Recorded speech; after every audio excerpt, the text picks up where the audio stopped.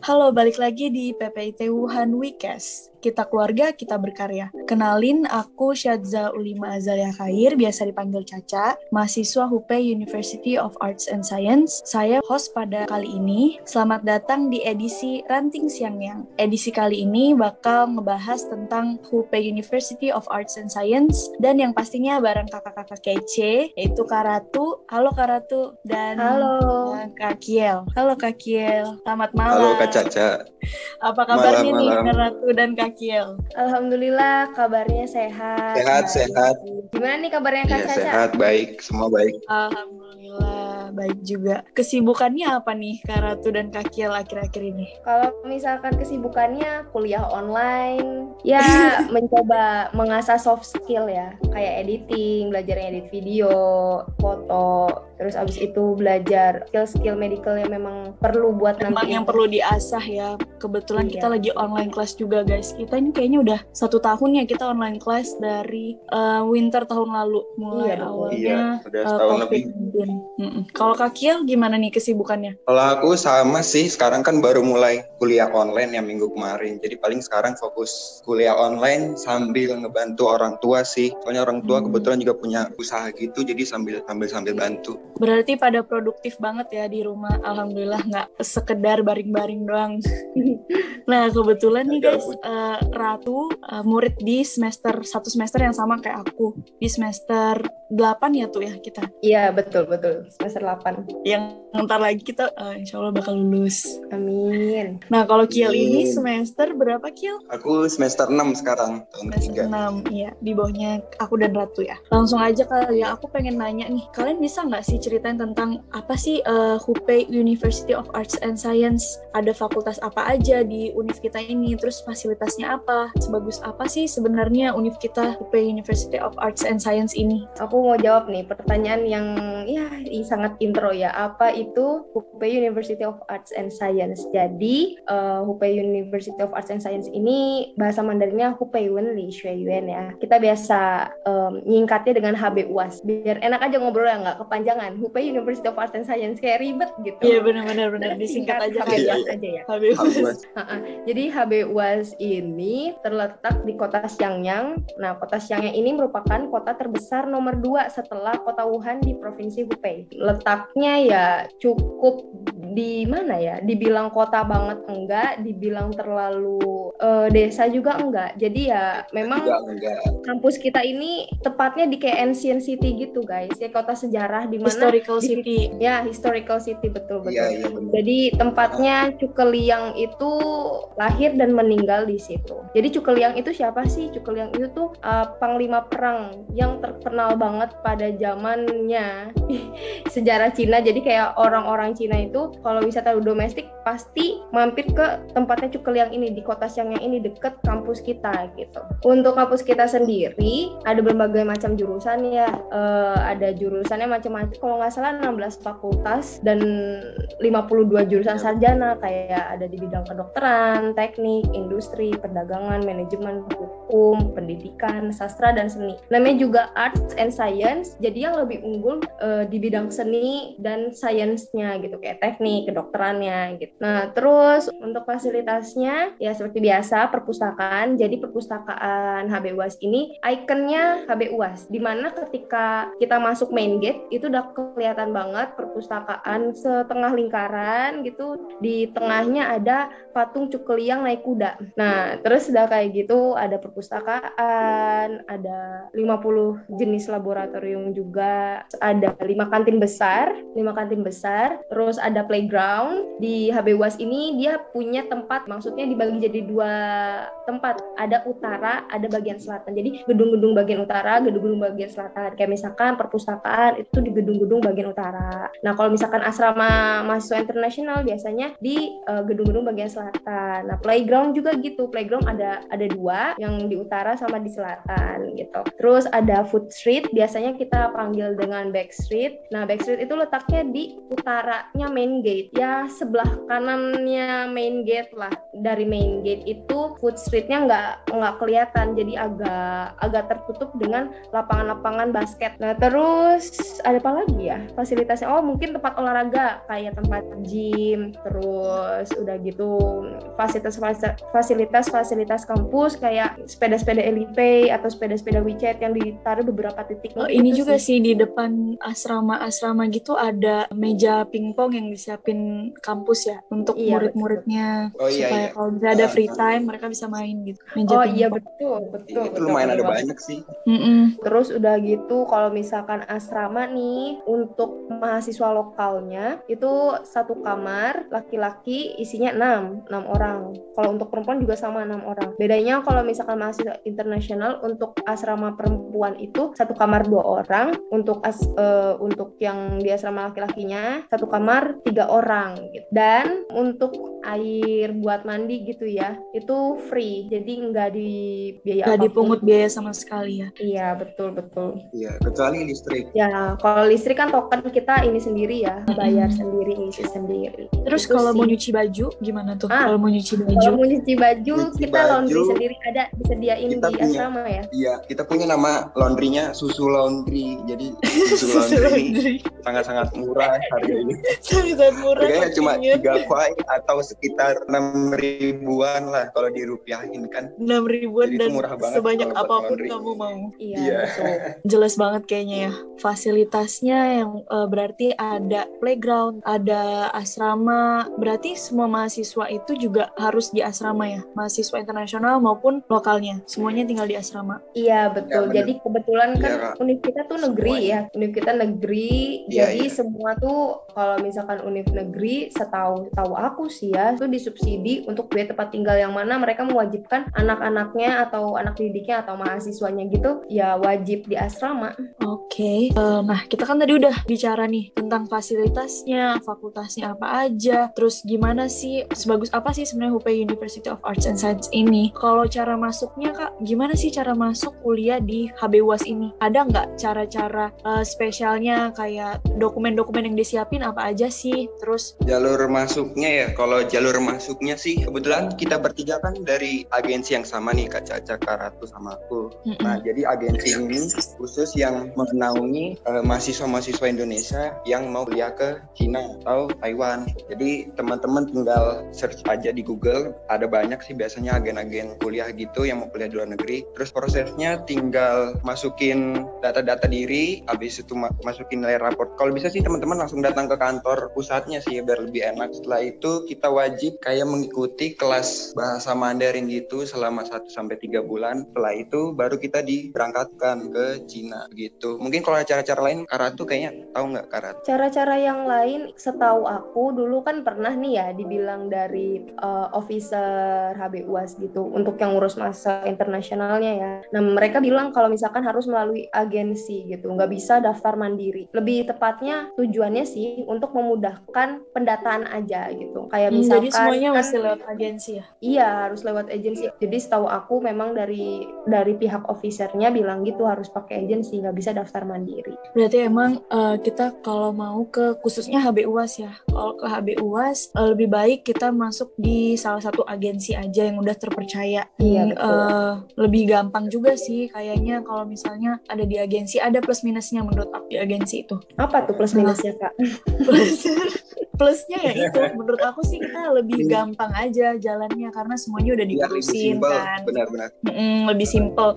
Satu itu sih lebih kayak kita lebih nggak mikir ya kalau di agensi. Cuma kalau daftar di agensi itu kan semuanya mereka yang urusin, jadi hal-hal yang istilahnya lebih banyak kita bayar ke mereka lebih banyak gitu daripada kalau misalnya kita ngurus sendiri gitu sih. Banyak, tapi juga worth it gitu karena dibantu juga jelas juga. Benar.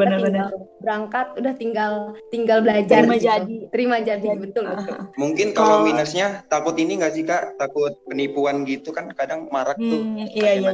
Penipuan yang kuliah penipuan. Jadi teman-teman mungkin bisa cross check dari tahun-tahun sebelumnya apakah alumni lulusan dari agensi itu udah ada yang pergi ke Cina atau belum, gitu-gitunya teman-teman bisa cek tawan banget. Kalau untuk ke agensi ya harus lebih hati-hati milihnya. Tantangan terbesarnya milih agensi itu memang kita harus teliti teliti karena ya betul tadi kata Kir banyak banget Iya. penipuan. Jadi harus bener dicocokin nih kalau nyari di internet lokasi agensi itu di mana, didatengin, ditanya dari A sampai Z supaya ya pokoknya pasti yakin itu agensi bisa memberangkatkan kamu ke universitas yang kamu impikan atau memang yang kamu pengenin di situ. Jadi ini kayak kita agak sharing-sharing milih agensi ya, soalnya kebanyakan teman-teman di UP ini apalagi kan mahasiswa S1 atau mungkin S2, S3 itu pada beasiswa. Jadi kayak mungkin ini sedikit informasi dari kita anak-anak Xiangyang buat teman-teman yang di Wuhan gitu.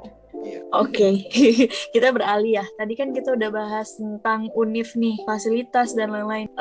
Kalau makanan gimana? Kalau makanan di sana, terus kalian lebih prefer makan di luar atau masak sendiri atau gimana tuh? Kalau untuk Tergantung makanan ya, Karati ya tergantung banget. Tergantung banget iya. Jadi kita biasanya masak. Kalau anak-anak Iya. Indonesia nih di siangnya kita punya kelompok masak. Nanti dijatah benar kayak banget. misalkan Senin, Selasa yang masak siapa gitu. Ini khusus orang Indonesia. Kayak catering ya Kak? Iya betul. Jadi kita emang passionnya selain kuliah belajar ya kita jadi chef juga. Chef.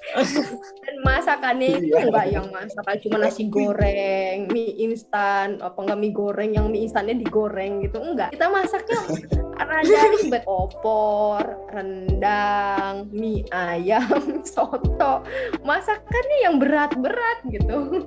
Dan itu pengalaman pertama banget buat kita semua gitu. Mau nggak mau kita dituntut untuk bisa. Benar-benar harus belajar ya. Iya, ngeliat bener. YouTube dulu sebelum masak nih. Resepnya apa aja ya?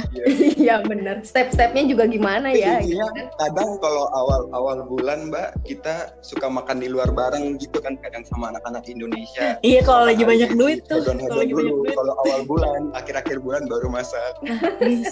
Di siang kita juga kayak sering banget sih makan. Kalau misalnya lagi ada free time gitu, kalau lagi weekend kita tuh sering banget catch up guys, terus makan bareng di satu tempat gitu, rata-rata bareng-bareng. Kalau enggak kayak lagi ada yang ulang tahun biasanya suka makan bareng di luar. Iya benar. Nah terus pengalaman kuliah di Cina menurut kalian gimana? Fun kah atau malah lebih banyak kesedihnya? Kalau sedihnya ya jauh dari keluarga kali ya kan, soalnya kita kan di sana sendiri, nggak ada keluarga yang dekat, jadi teman-teman yang kita anggap keluarga. Terus kayak misalkan kayak acara-acara hari raya besar kayak Idul Fitri, kadang kan suka sama orang tua atau keluarga. Nah kalau kita di sana cuma sama ibu doang berdua, kalau Natalan ya berasa nggak Natal gitu. Itu juga sih benar. Kalau lebaran berasa nggak lebaran, Natal berasa nggak gitu. Natal. Kalau pengalaman senangnya sih ketemu teman-teman negara lain ya, belajar budaya. Terus waktu itu pengalaman pernah jadi kita kan dari Fakultas International Student College itu melawan, waktu itu ngikutin kompetisi sepak bola antar fakultas gitu. Jadi kita ngelawan antar fakultas lain. Jadi di sana ada ekskul lain ya. juga ya selain ini, selain cuma belajar doang. Banyak event-event olahraga sih di sana, jadi seneng. Kalau Ratu gimana pengalamannya? Untuk pengalaman sedihnya kurang lebih sama Kiel. Kalau untuk pengalaman senangnya mungkin ya ada tambahan kayak apa ya? Tadi kan nyebutin Kiel kayak dapat kenal teman dari berbagai macam negara, dari berbagai macam benua gitu kan. Jadi tahu habit mereka seperti apa. Oh, orang negara ini tuh karakternya tuh kayak gini. Oh iya, kebiasaannya kayak gini. Masakannya oh kayak gini gitu. Itu seru banget, pengalaman yang mahal menurut aku ya, karena kan memang sebelumnya nggak pernah belajar ke luar negeri atau benar-benar tinggal gitu di luar negeri. Bener banget. Long term kayak gitu nggak pernah. Itu pengalaman mahal banget. Terus dan gitu pengalaman kalau soal belajar juga senangnya adalah dosen-dosen di khususnya mungkin ya nggak tahu di Cina kayak gimana. Cuma kalau misalkan di kampus kita nih bener-bener sopan-sopan. Kadang kalau misalkan dengerin curhatan apa ya, sebagian teman-teman di Indonesia, teman-teman aku gitu, kayaknya dosennya kayak berasa raja banget, yang seenak-enaknya ngensel kelas lah. Ya pokoknya ya kayak semau-maunya dosen gitu. Kalau di sana kayak ngerasa pengalaman kuliah di sana tuh bener-bener priceless. Kayak dosen setelah 1 menit aja udah minta maafnya udah kayak apa banget. Iya, ini juga sih yang bener aku notice banget di China dan di Indonesia perbedaannya. Di sana kita bener-bener timetable banget ya. Kalau misalnya ada kelas jam 8, otomatis kita masuknya jam 8 pas gitu. Jam 8 teng kita bakal udah di kelas, dan bahkan dosennya tuh bahkan ada di kelas sebelum jam itu gitu. Mereka yang kadang-kadang nungguin murid sulitnya kan masuk ke Iya, kelas. betul banget. Bener banget ya. Bener banget malah. Iya, kadang kita masuk internasional nih yang kadang suka kurang ajar ya. Jadi kita masuk tuh suka setelat-telatnya atau enggak setelat-telatnya sih ya, karena ada toleransi. Telat tuh 10 menit masih oke kan, tapi tetap aja gitu. Malu gitu.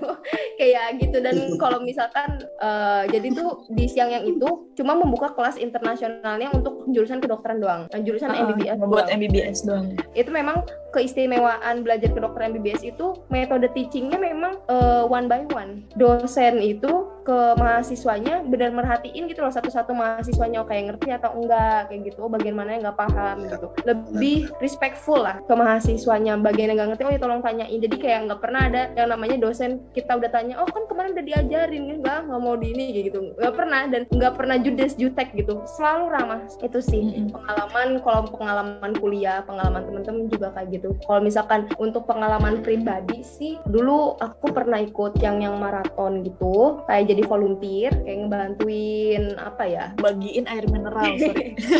iya, air mineral ke peserta maratonnya gitu. Dan itu pengalaman yang nggak terlupakan. Terus lagi kayak aku sama Caca sering kayak diminta untuk ngadirin acara apa gitu, event besar di China kayak gitu, dan diliput, dimasukin berita gitu. Itu benar-benar sesuatu hal yang bagus banget, pengalaman yang nggak terlupakan tuh. Terus untuk ini biasanya untuk musim kan kita di Indonesia 2 musim kan ya. Benar. Iya, dua musim di Indonesia, cuma musim kemarau, musim hujan. Di sana kita ngadepin 4 musim, dan 4 musim itu kita punya ceritanya masing-masing. Apalagi cerita ini ya, musim dingin kan di Indonesia nggak ada salju gitu kan. Itu juga lumayan banyak cerita. Kayak misalkan kalau musim dingin tuh ya harus pakai baju banyak-banyak lah, yang tangannya kesakitan lah gara-gara nggak dimasukin ke kantong jaket lah, atau nggak pakai sarung tangan. Yang paling berkesan banget sih kalau di gara-gara kita winter, kita tetap naik bike kan kalau di dalam kampus. Iya, kita tetap naik bike listrik gitu. Itu tuh dingin banget, nah tapi kita naik bike gitu. Iya, benar banget. Itu pengalaman yang, dan itu menyakitkan gitu. Ternyata musim dingin nggak seenak yang dibayangkan gitu. Kayak oke, ceria gitu, salju, kita bisa mainan salju kayak gitu. Cuma kalau udah dateng, maksudnya kayak kita pakai motor listrik gitu, kita menyebutnya bike, itu menyakitkan banget karena jarak dari asrama ke kampus yang kita biasa belajar atau medical college gitu, itu 3,5 kilo. Dan musim dingin jalan juga kan capek ya, walaupun anget sih memang di badan, tapi kan tetap aja capek gitu. Nyampe kelas bukannya fokus belajar malah ngantuk kayak gitu. Kalau kecapean gitu kan malah nggak fokus. Tapi kayaknya orang Indonesia doang sih, Mbak. Iya benar, kayak iya. Kalau misalkan ini sih ya kebanyakan emang orang Indonesia aja. Jadi kayak teman-teman internasional kita ya nggak semua, karena kita kan di ini ya satu kampus itu orang Indonesia ada 13 orang. Jadi angkatan aku sama Caca kan ini angkatan 2017 ya, Ca. Terus angkatan itu 2018 itu ada 11 anak gitu. Jadinya ya, dan kita ber-13 ini rata-rata ya, kecuali aku aja kayaknya, itu semua pada beli motor listrik gitu. Semuanya satu-satu. Kalau kampus lain mungkin kayak patungan yuk, 1 bike 3 orang gitu. Enggak, kalau anak-anak soalnya jauh banget sih. Emang menurut aku beli motor listrik di kampus kita tuh emang worth it, karena wasting time itu loh kalau kita jalan kaki, dan kita misalnya lagi ada kayak ujian, terus kita jalan kaki, itu tuh wasting time banget karena jauh kan dari asrama. Lihat dari kepentingannya juga, kita kan emang beda-beda gitu. Jadi emang hampir semua rata-rata anak Indonesia beli bike alias beli motor listrik gitu. Jadi kayak kampus kita ini guys kayak apa ya? Kayak pegunungan. Jadi naik turun jalan, melihat pemandangan, gitu. Ada danau gitu. Gede banget, bener, gede banget segitu. Jadi ya benar-benar kalau misalkan mau ke food street tuh yang tadi aku bilang yang deket main gate gitu kan, itu kan bagian utara, kita asrama bagian selatan, itu tuh capai 2,5 kilo atau mungkin 2 kiloan gitu, kita bisa ngeliat pemandangan kanan kiri gitu, nggak cuma gedung-gedung aja, tapi kayak pohon pinus, danau, patung-patung si Cukeliang itu, karena memang kampus kita tuh bersebelahan dengan destinasi wisata tempatnya Cukeliang itu tadi, namanya Longcong, Pu Longcong gitu. terkenal banget. Semua orang Cina pasti ke situ kalau liburan, pasti ke situ, dan pastinya mampir ke univ kita buat foto-foto gitu. Apalagi kalau misalkan spring sama autumn tuh. Jadi di dalam univ tuh beneran kayak lagi ada turis gitu di dalam univ. Bener-bener ada orang foto, kayak rame banget gitu kalau lagi autumn apalagi. Iya bener banget. Kalau buat aku pengalaman yang paling berharga banget, yang bener-bener aku sampai sekarang aku serap banget deh artinya tuh menghargai waktu. Karena 1 menit aja itu tuh kayak berharga banget di sana. Bukan di sana aja sih, maksudnya selama aku di sana aku menyadari bahwa 1 menit itu berharga banget. Kalau di Indonesia kan biasanya antar lagi lah 5 menit lagi gitu kan. 5 menit tuh kayak waktu yang sebentar gitu. Padahal tuh 5 menit tuh lama. Jadi aku bisa lebih menghargai waktu pas aku kuliah di sana. Terus karena kita kuliah di luar negeri, nih di Cina nih, ada nggak hambatan kayak communication gap gitu antara kita mahasiswa internasional sama orang-orang lokal? Interaksinya gimana? Untuk ini kebetulan aku muslim ya gitu, dan kalau untuk aku sih ya, dengan memakai hijab gitu untuk orang di tengah orang-orang yang mereka bukan muslim gitu, itu sebenarnya biasa aja sih. Mereka juga mungkin karena kawasannya juga maksudnya di kampus isinya mahasiswa juga, mereka tahu gitu, jadi lebih menghargai perbedaan, nggak melihat sesuatu yang kayak aneh, kok pakai hijab gitu, enggak. Jadi kayak mereka melihatnya sebagai sesuatu yang mungkin awalnya kayak kalau summer itu mencolok banget sih, kayak mereka akan berpikir ini musim panas kayak gini kayak pakai hijab nggak panas gitu. Kayak gitu, banyak ada reaksi yang nggak, walaupun nggak banyak dan nggak sedikit juga sih, kayak ini panas-panas gini kan. Kalau summer di Cina kan ya, kalau di tempat di siang yang sih itu bisa sampai 40 derajat kayak gitu, dan kalau misalnya keluar itu nggak panas, itu nggak gerah gitu. Paling cuma kepo-kepo gitu aja sih kalau misalkan dapat perlakuan yang berbeda atau hambatan, mungkin enggak. Kebetulan juga univ kita arts and science, banyak banget anak-anak arts yang berpakaiannya juga nyentrik gitu, bisa dibilang hijab itu nyentrik, bukan buat mereka ya enggak nyentrik gitu. Benar-benar kayak gitu. Jadi nggak ada hambatan apapun sih kalau misalkan kayak untuk sholat dan segala macam. Kebetulan juga waktunya juga kalau misalkan zuhur itu pas istirahat ya gitu sih, paling nggak ada hambatan yang kayak gimana. Kalau untuk Kiel nih, kan Kiel sebagai lelaki jelas nggak berhijab ya. Terus Kiel juga lebih sering ke gereja ya Kiel. Jadi gimana tuh interaksi? Kalau aku sih sama anak-anak lokal, apalagi mahasiswa Cina, mereka yang cowoknya sih asik sih kalau diajak main. Kadang kita sering banget tuh main bola bareng tiap sore, malah sama anak-anak lokal situ. Jadi saling belajar. Kadang mereka juga pengen tahu bahasa kita pengen belajar bahasa Cina, terus saling tukar-tukaran WeChat ID. Terus kalau gereja sih biasa aja sih, mereka cek aja, nggak ada yang terlalu merhatiin kalau kita dari negara lain. Aku kalau gereja biasa aja sih. Dikirain orang Cina, ternyata bukan orang Cina. Pasti sering ya? Enggak, kalau aku enggak sih. Kalau aku enggak. Oh masa? Kalau aku sih enggak, kebetulan enggak. Iya, aku enggak. Bingung banget deh. Masa aku kan berhijab ya, terus aku sering banget di jalan dibilangin, misalnya aku lagi belanja, aku beli kan pakai bahasa Mandarin kayak nggak terlalu fasih, sering banget ditanyain, lah kamu bukan orang Cina ya? Enggak, aku kira kamu orang Cina dari bagian Cina yang Muslim itu. Enggak, kayak sering banget. Iya. Kalau nggak salah tuh juga sering nggak sih dikirain orang orang Muslim kita berdua Cina gitu. Sering dikira orang Cina itu kalau di Indonesia kan? Orang Muslim kali ya, muka Jawa gini kan. Muka Jawa gini ke orang Cina. Makanya kalau di Indonesia nggak ada Cina-Cina sama sekali. Iya, boro-boro gitu. Iya, kalau misalkan di ini ya, kalau di Cina gitu, kalau kita lagi kuliah, lagi beli kebab atau beli apa gitu, suka ngobrol-ngobrol gitu. Kita kebetulan sama Caca nih yang, kalian bukan orang Cina ya? Ya bukan, kita orang Yiniran gitu, kita orang Indonesia gitu. Hah? Ini di mana tuh? Itu deket Malaysia gitu. Ada beberapa orang yang nggak tahu Indonesia, tapi Malaysia Bali tahu. Nah itu deket Malaysia, jadi kita suka ngejelasinnya gitu. Tapi Bali kenal tuh Bali Kak. Kalau kita nyebut Bali, kadang mereka tahu justru Bali daripada Indonesia. Iya benar. Tahu, Bali tahu. Tapi giliran Indonesia, India kali. India gitu. India gitu. Iya sih, pokoknya sering banget dianggap kayak orang Cina karena mereka kalau mandang aku gitu, melihat aku sebagai orang Cina yang deket-deket Thailand tuh. Ya pokoknya kan kalau kulit aku kebetulan agak gelap ya. Jadi ya tapi mukanya tuh katanya sama kayak orang Cina Selatan banget tuh. Jadi ya pasti selalu dibilang, kayak orang Cina. Maksudnya kamu orang Cina kok gini gitu. Nggak kelihatan banget orang Indonesianya gitu. Aku dan Ratu tuh selalu bingung kalau di jalan karena dikirain orang Cina. Nggak ada Cina-Cina ini kalau di Indonesia. Tapi kalau sama orang Cinanya sendiri pasti bilang, kalian Muslim Cina ya? Aku kirain kalian Muslim Cina. Udah sering banget gak sih tuh kita dibilangin kayak gitu? Iya sering banget.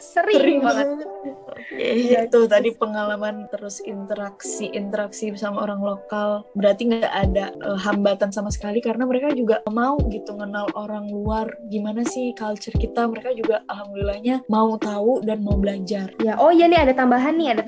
Kalau misalkan mahasiswa internasional sendiri kebetulan banyak kan Muslim gitu. Mayoritas di asrama itu kebanyakan Muslim yang mana dari negara Pakistan. Kita juga gampang menyesuaikan kalau misalkan Lebaran atau peristiwa Isra Mi'raj atau mungkin peristiwa pokoknya hari-hari besar Islam gitu, suka merayakan dan segala macam. Misalkan sholat Jumat gitu bagi yang laki-laki, kita saling merangkul gitu. Nggak terlalu ada gap yang besar banget gitu, enggak. Solid lah. Alhamdulillahnya sih gitu ya. Alhamdulillahnya solid. Oke, kan tadi kita udah bahas interaksi, pengalaman. Aku mau balik lagi nih. Letak Hubei University of Arts and Science ini kan ada di Hubei. Ya iyalah kan namanya Hubei University. Iya benar. Letaknya itu di mana sih? Maksudnya di tengah atau agak ke selatan atau gimana Kak? Jadi kayak Xiangyang ini kalau letaknya dari Wuhan ya. Kalau dari Wuhan itu Xiangyang lebih atas daripada Wuhan. Yang mana ya bener-bener tengah China, bener-bener memotong dua bagian China gitu. Dan itu sejarah untuk Xiangyang tadinya itu dibagi jadi dua. Tadinya tuh ya ada kota Fancheng sama Xiangcheng. Nah, untuk Xiangyang yang di HBUAS ini kita letaknya di distrik Xiangcheng. Nah, kalau Fancheng itu bagian utara atau bagian mana gitu. Nah, itu jadinya tadinya tuh katanya ada dua kerajaan gitu ya, Kil ya. Gimana, Kil? Iya, kalau setauku sih dulu di Xiangyang itu ada kerajaannya tuh ada di Xiangyang gitu. Jadi Xiangyang, makanya di Xiangyang ada museum bekas peninggalan kerajaan yang ada di Xiangyang dulu. Museum itu tuh isinya kayak bekas peninggalan sejarah kerajaan Xiangyang dulu, kayak benda-benda senjata, alat masak, alat-alat dan lainnya gitu-gitu. Terus museumnya juga itu gratis sih. Jadi teman-teman yang kalau pengen ke sana bisa banget tuh datang ke Museum Xiangyang. Dan itu jaraknya kalau dari Univ kita ya paling sekitar 20 menitan lah naik bus. Di tengah kota ya Kil, di PIC. Iya, di PIC bukan sih? Ada di PIC. Iya benar, PIC.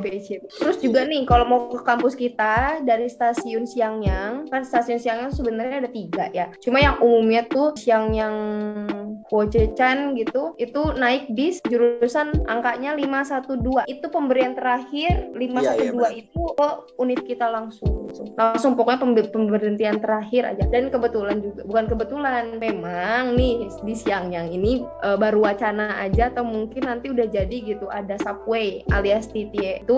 Jadi selama ini kita nggak punya TTA ya? Iya, kita nggak ada TTA guys. Jadi kita mana-mana naik ini bis umum aja. Naik bus umum. Bener, naik bus umum. Jadi katanya sih 2023 nanti proyeknya kelar sih. Itu kata teman Cina aku ya gitu. Nanti ada TTA gitu. Tapi nggak tahu bener atau enggaknya nanti 2023 udah jadi atau belum ya gitu sih. Cuma dengar aja dari teman Cina. Untungnya juga di samping univ kita itu ada tempat wisata ya kan, namanya tadi udah disebut benar. Namanya itu Kulongchong ya. Iya betul, Kulongchong. Nah jadi di pemberhentian bus terakhir itu sekalian untuk masuk ke Kulongchong juga. Jadi orang-orang tuh bus 512 dan bus 543 tuh nggak pernah sepi karena selalu ada wisatawan yang mau ke Kulongchong juga. Iya. Nah kalau untuk tambahan nih, untuk bis 543 itu biasanya dari distrik Fancheng. Karena kan tadi aku nyebutin di Xiangyang itu ada 2 distrik. Nah yang di HBUAS ini Xiangcheng, nah yang satunya lagi Fancheng. Nah yang bis 543 itu dari orang-orang Fancheng mau ke Xiangcheng naik bis 543 gitu guys. Kalau mau ke Univ gitu ya. Kalau yang 512 kan dari stasiun 512. Nah yang 543. Beda distrik, beda ini ya, beda bus. Kalau kuliner di Siangyang apa sih kuliner yang paling terkenal dan yang menurut kalian enak? Makanan paling salah satu makanan yang aku suka tuh di sana ada namanya Kang Poci. Kang Poci itu kayak ayam dimasak pakai kentang terus dipakein bumbu malak. Jadi rasanya kayak gurih-gurih tuh. Jadi itu rasanya enak banget sih. Salah satu yang aku kangenin juga sih sekarang makan Kang Poci itu. Kang Aku baru tahu Poci itu bumbu ada di malak Backstreet. yang Iya itu malak yang ada biji-biji yang rasa-rasa kebas-kebas gitu loh. Itu kan biji malak tuh. yang Rasanya gurih banget. Bener, Tuh, kalau mantep sih. kegigit rasanya kebas. Iya sih kalau makan paling nggak susah-susah banget sih, kurang lebih aja sama Indonesia. Paling bedanya di situ tadi Mala kan nggak ada di Indonesia. Ada beberapa spices Rasanya ya. sih kurang lebih ya, micin-micin gitu juga. Iya kurang lebih. Kuliner aku sukanya ini sih lanco lamian, tapi kayaknya itu ada di semua Cina ya. Iya, dan setiap daerah ada punya semua ciri deh. khasnya sendiri lanco lamian ini. Cuma kalau di Siangyang aku sukanya soalnya lanco lamian tuh rata-rata halal, jadi biasanya makannya lebih ke situ sih. Lanco lamian, kalau makanan kampus yang biasa anak asrama makan ya tadi selain Kang Poci ada ciromifan, nyuromifan, nasi ayam, nasi Ini dadar. ada nasi goreng Cina juga dan copan. Iya bener, citan caufan gitu. Aduh aku udah capek banget denger tancauan, kayaknya tiap Itu mirip banget sih nasi gorengnya kayak di Indonesia. Iya kayak malatang juga kan, makanan yang paling kita sering makan nggak jauh-jauh dari kita bisa sering makan ikan juga. Di kampus kita juga ada restoran halalnya, ada satu ya kok nggak satu restoran. Kalau di untuk kota sendiri ada banyak.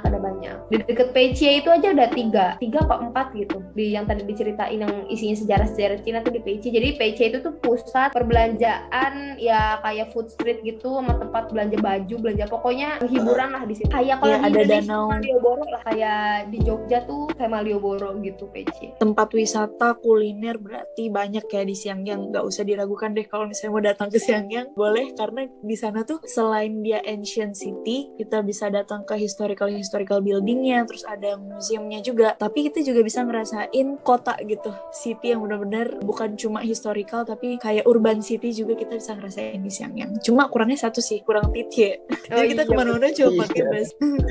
Nah, kalau misalnya mahasiswa baru nih, baru datang nyampe di HB UAS, apa aja yang mahasiswa baru nih harus lakukan pertama kali banget mereka nyampe? Biasanya kalau mahasiswa Indonesia nih yang baru datang, ya atau mungkin ya pokoknya mahasiswa internasional ya. Yang pertama itu mereka kan diurusin sama agensi mereka. Jadi ada satu pengurus di UNIF gitu yang memang dia agensi sebenarnya gitu, ngurusin kita kayak sama medical check up. Kalau misalkan mau datang ke Cina gitu, walaupun di negaranya masing-masing sudah medical check up, tapi di kayak re-medical check up gitu loh. Jadi kayak mulai X-ray lagi atau tes darah lagi yang kayak gitu-gitu. Itu yang pertama. Terus habis itu ada bayar ada lagi tuh dikenakan cas lagi untuk biaya buku. Nah terus udah kayak gitu kalau misalkan yang baru pertama datangnya lagi nih, kalau yang biasa aku urusin gitu sama Caca urusin untuk anak-anak ya junior kita lah ya, ada tingkat kita, itu kita buka akun bank, kita tunjukin juga pusat perbelanjaan di Siangyang itu yang biasa kita bisa belanja, tempat-tempat yang murah, dari tempat-tempat yang murah, tempat-tempat yang asik gitu kita tunjukin, di sini nih naik bisnya naik yang nomor sekian kayak gitu, di sini berhentinya gitu. Kalau untuk di kampus ya kayak kita nunjukin ya nih gedung medical college-nya di sini, terus abis itu kayak food street-nya atau back street kita nyebutnya ada di sini gitu. Terus kalau misalkan mau ke perpustakaan gimana tuh Caca? Kalau di UNIF di tengah-tengah banget, di main gate perpustakaan kita tuh ada di main gate. Jadi kalau misalnya mau ke perpus, dia banyak banget ruangan yang bisa kita ambil kuncinya gitu. Bisa minta izin ambil kunci untuk kayak belajar sendiri atau belajar per grup. Itu ada kayak ruangan-ruangan khususnya. Sama ada ruangan yang benar-benar cuma khusus belajar di lantai 1 banget gitu. Nah di situ tuh biasanya anak-anak pada yang belajar tapi nggak ada tempat buku. Jadi cuma buat belajar doang yang di bawah. Bukunya cuma kayak dikit-dikit banget. Yang terus di atas juga ada ruangan komputer, juga ada ruangan yang khusus buat baca doang. Ada banyak deh. Library kita tuh gede banget. Jadi kalau mau ke library, kalau mau belajar di lantai 1-nya. Iya gitu sih. Tapi jadi kayak kalau aku belum pernah ke atas itu sih Kak, yang perpustakaan iya, yang naik tangga yang itu ke atas itu aku belum pernah nyoba sih. Itu aku biasanya yang banget, cuma di bawah doang tuh yang di bawah itu. Cara masuknya emang gimana tuh kalau naik aja? Nanti ntar pas masuk gate pintu pertamanya itu ada kayak tab kartu pelajar. Terus naik lantai 2 apa lantai 3 gitu. Ntar tap lagi masuk, udah deh bisa pakai komputer juga di situ. Soalnya gede banget itunya, library-nya. Terus lagi nih tambahan, kalau anak-anak baru pada dateng, biasanya kayak aku sama Caca nunjukin tempat belanja murah. Kan biasanya kalau misalkan ngisi asrama tuh banyak ya keperluannya, ada sapu lah, pokoknya perlengkapan ini buat asrama gitu. Ya kita nunjukin ke mereka, oh di sini ya kalau mau belanja ini di sini ya gitu. Ya kita paling ngarahin itu. Yang paling penting pertama banget sih harus buat bank menurut aku ya. Oh Akun bank. iya. Oh iya bener banget. Dan kita tunjukin juga kan Ca, kayak bantu daftar kayak Tapau gitu. Karena kita Bantu atau selalu Alipay.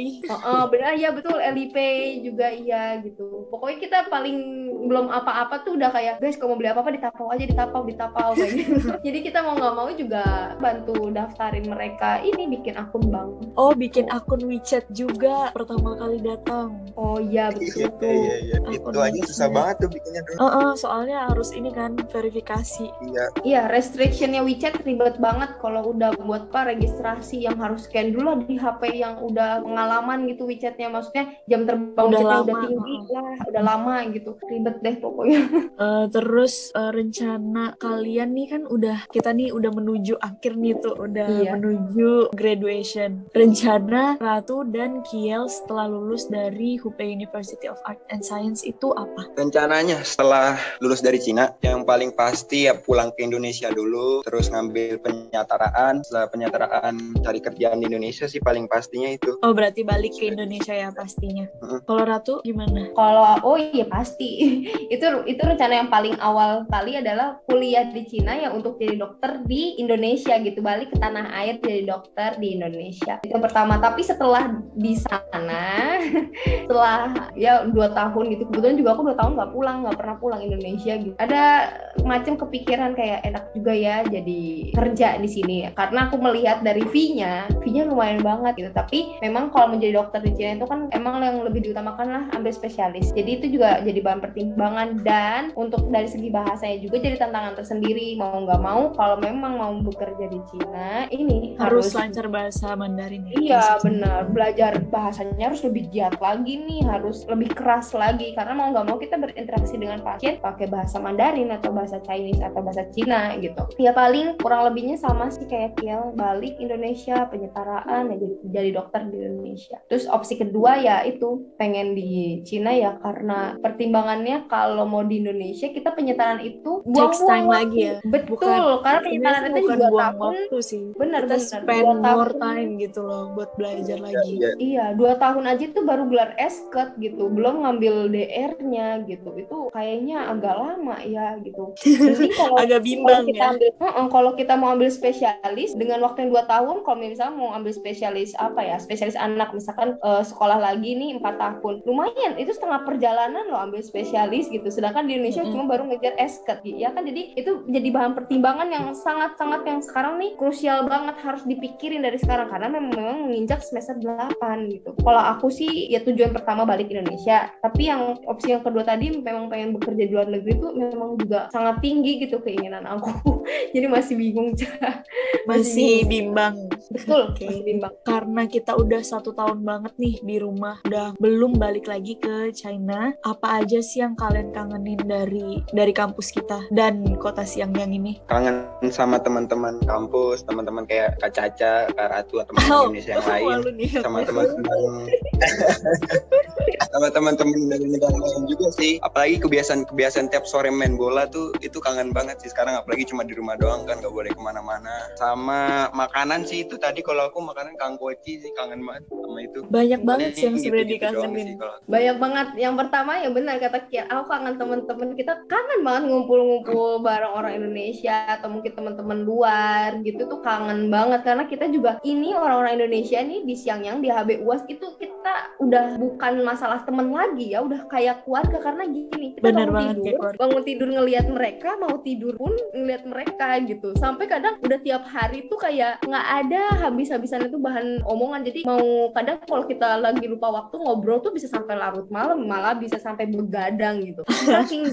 Saking deketan tapi ada aja lah yang diomong tuh. Atau bahkan cuma sekedar main kartu, main Uno terus bergadang sampai malam banget. Iya. Dan itu nggak cuma nggak cuma sehari 2 hari ya, bayangin setahun. Bayangin Guys, jangan ditiru ya, karena harusnya kita belajar. Bener-bener 24/7 tuh bener-bener sama mereka, jadi kayak udah bukan teman lagi. Nah sekarang jauh, pandemi gini nggak ketemu, jadi kayak ya kangen banget gitu. Mana kita kan kebiasaan kita juga selain makan-makan, sering makan keluar bareng atau merayakan apa namanya teman kita yang ulang tahun.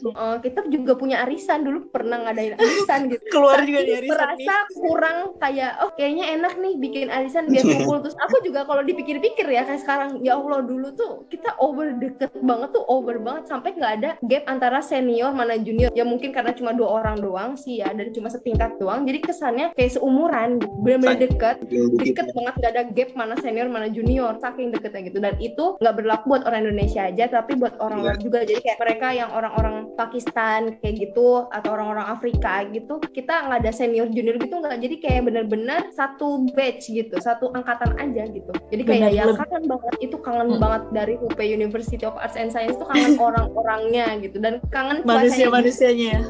Bener, kangen cuacanya juga.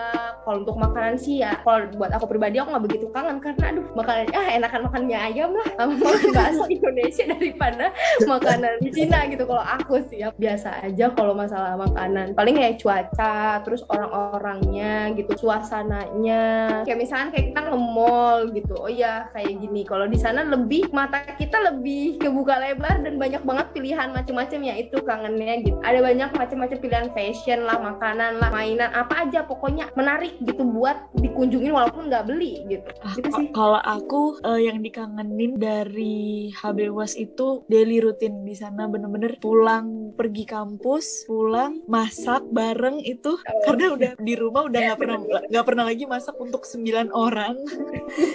Satu grup gitu.